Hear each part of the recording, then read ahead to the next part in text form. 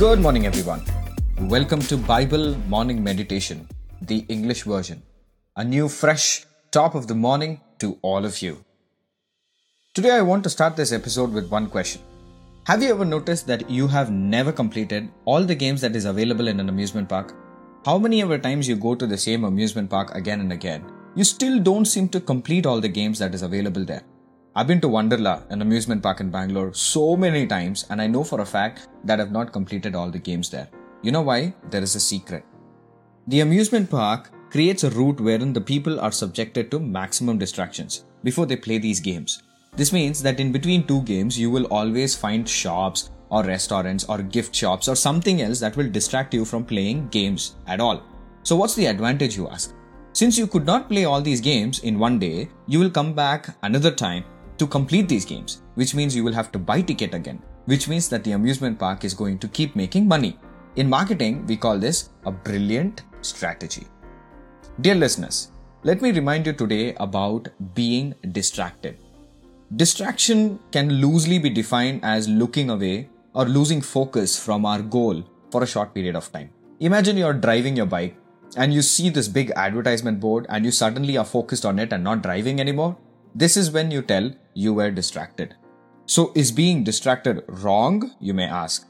Being distracted is not wrong.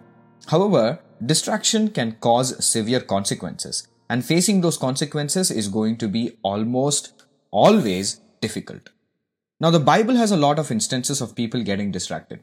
Because of their distraction, the Bible also tells how tough it was for them to face the consequences. We have Eve, the first woman, who was distracted by the evil one and therefore disobeyed God's command. We also have David, who I believe was distracted too, because of which a noble king like him became a murderer. And finally, there is Martha. Martha, let's talk about her. In the book of John chapter 10 verses 38 to 42, we read about Jesus being invited over to Martha's house. Jesus accepted the invitation and came over to her place. Martha became so busy in the preparation process that she had forgotten that it was Jesus who was in her place. Jesus was right there.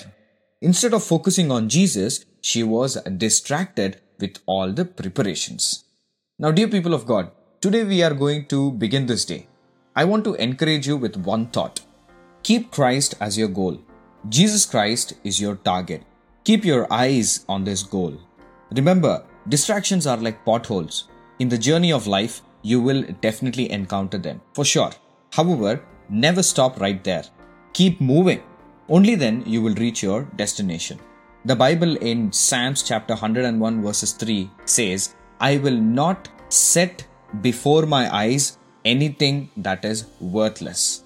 This means keep your eyes towards one worthy God, and that is Jesus Christ. And everything else around us is a distraction. Let's pray.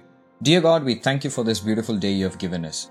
Help us not to be distracted and help us to focus only on you, Lord Jesus. Let this day be a blessing. Use us. In Jesus' name we pray. Amen.